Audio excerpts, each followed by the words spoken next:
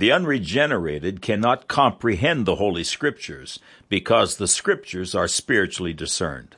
Only those born of God's Spirit can understand them. Prior to the born-again experience, man is dead unto God. Ephesians chapter 2, verses 1 through 6. And you hath he quickened who were dead in trespasses and sins, where in time past ye walked according to the course of this world, according to the prince of the power of the air, the spirit that now worketh in the children of disobedience, among whom also we all had our conversation in times past, in the lust of our flesh, fulfilling the desires of the flesh and of the mind, and were by nature the children of wrath even as others.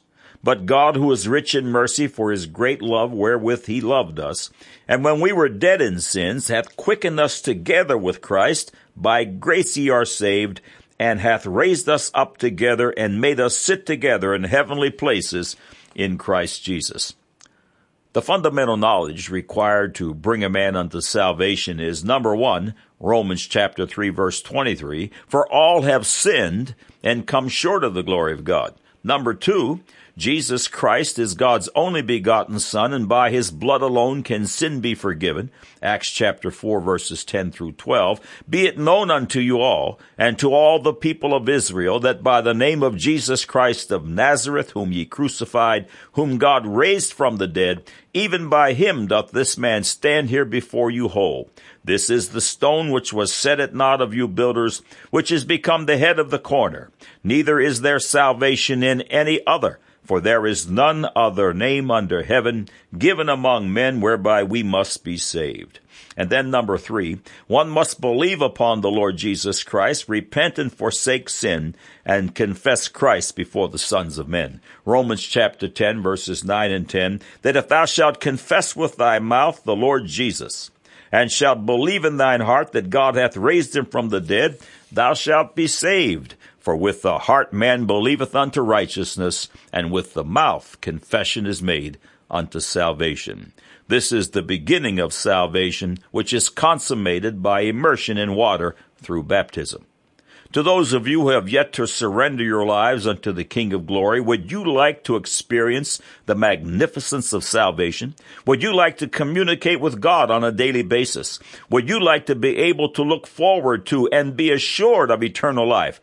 Then click on to Further with Jesus for a solid assurance that shouts yes. Now for today's subject. God said, Psalms chapter 19, verses 7 through 11. The law of the Lord is perfect, converting the soul. The testimony of the Lord is sure, making wise the simple. The statutes of the Lord are right, rejoicing the heart.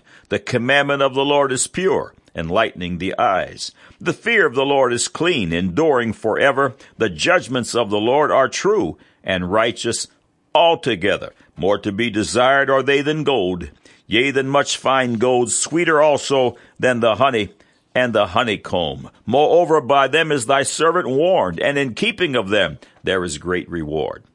God said, Psalms chapter 14, verse 1, the fool hath said in his heart, there is no God. They are corrupt. They have done abominable works. There is none that doeth good. Man said the following in a 2006 issue of Discover magazine concerning the dead man Carl Sagan. Sagan approaches religion like any phenomenon. He isn't on a quest for life's meaning, for a comforting philosophy, or even a guide to how we should treat the neighbors. Sagan seeks truth of a demonstrable kind. As a puckish example, he wonders why the book of Genesis didn't include God-inspired truths. End of quote. Now the record. Long before Carl Sagan and those of his ilk ever dreamed of the science of life, or in many cases the pseudoscience, God, the Father of all truth, science and otherwise, was there. Mr. Sagan's ridiculous challenge would be amazingly ludicrous if it were not for the knowledge that he was incapable of seeing truth, the truth that can only be spiritually discerned. On this website, there are presently 327 feature subjects that prove the veracity of the Word of God, and many of them are rooted in the God-inspired truths of Genesis. Every supernatural jot and tittle of God's Word has been challenged by the carnal.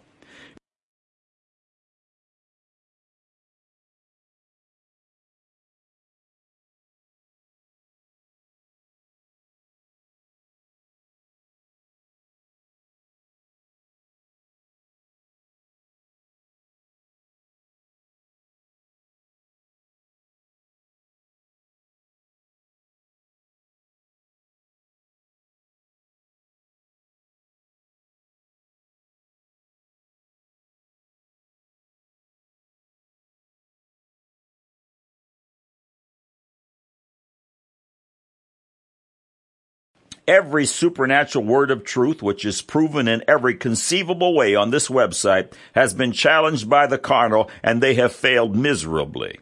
God's word is truth. Real, unchanging truth versus pseudo-scientific truth, which is in a constant state of flux. Truth, by definition, does not change. Theory, on the other hand, does. Truth has zero tolerance for all other positions. 2 plus 2 equals 4. And 3.999 just won't do, no matter how eloquent the presentation. The Australian shock jock who interviewed God Said, Man Said in September 2006 wanted to know why we were causing so much controversy, with the radio commercials we were airing on Australian airwaves. We explained that the Bible is the center of global controversy and noted that the first 5 words of the Bible, found in Genesis chapter 1, split the earth like a cantaloupe. The words read, "In the beginning God created." First, God's word states that there is a beginning, but according to Buddha, that's not necessarily so. He claimed no origin can be perceived. The last 2 words, God created, exclude evolutionists, atheists, and agnostics. This is just the beginning, just the first 5 words. Click on to Sydney, Australia radio interview. Does Genesis have supernatural God-inspired truths? All that you can see and touch was spoken into existence by the words of God. God's marvelous words of wisdom and knowledge went forth in a powerful kinetic form, and somehow this wisdom and supernatural energy was converted into the majestically organized matter of the universe. The beginning of this phenomenal secret is revealed in Genesis chapter 1, with creation of the visible from the invisible out of the words of the living God. Everything is made out of words. Click on to Everything Made of Words and Created Out of Nothing for starters. Could there be an earth before the sun? Could light have existed before the sun? Thousands of years after God recorded the creation of the sun, moon, and stars on the 4th day, earth was created on the 1st day, scientists have finally come to the conclusion that radiant light existed before the sun. This, of course, is precisely the record found in Genesis, chapter 1, verses 14 through 19. Click on the earth before the sun for details.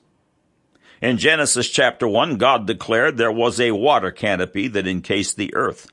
There was the earth covered with water, then the firmament, which was space, sky, or atmosphere, immediately above the earth, then a layer of water above the firmament. Researchers created a scientific model of such an atmosphere and concluded that the water canopy would have created a greenhouse effect, including the following.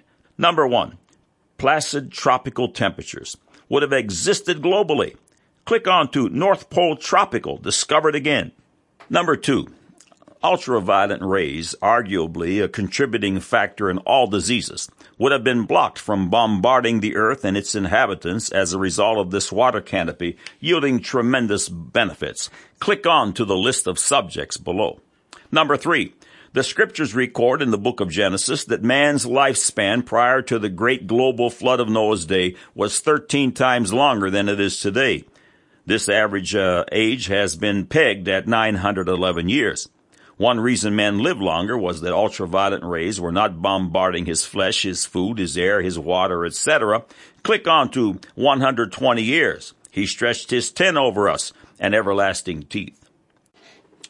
Number 4, assuming the reptiles enjoyed the same benefits of longevity, and you come up with quite a shock. A reptile never stops growing.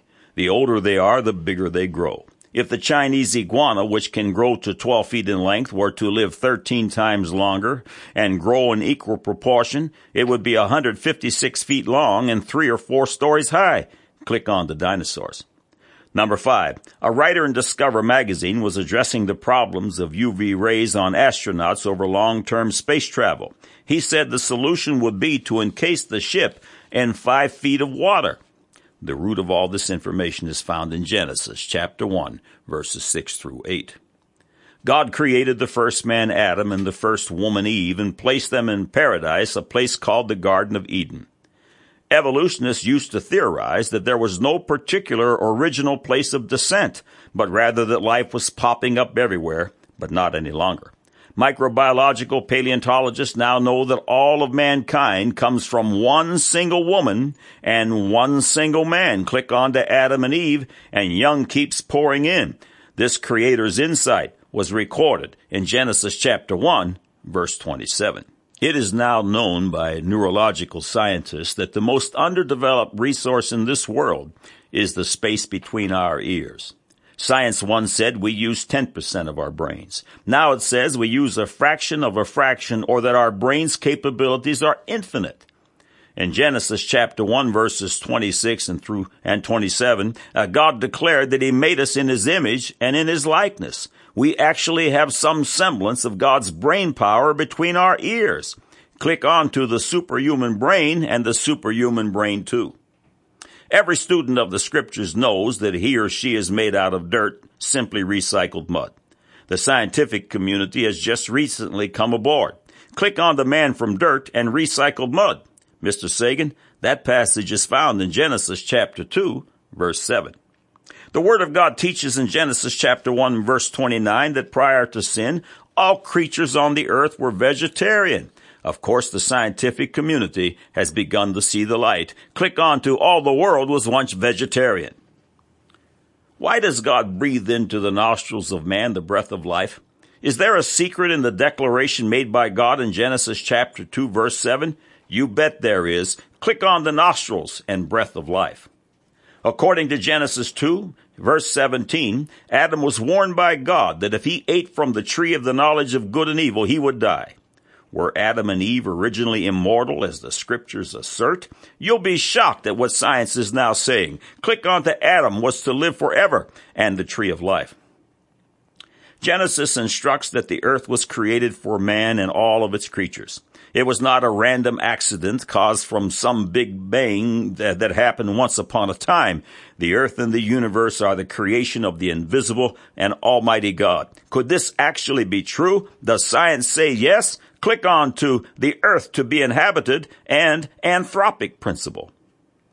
Genesis chapter 2 verses 21 through 23 states that God made the first woman out of Adam's rib. Is this just some bizarre fairy tale?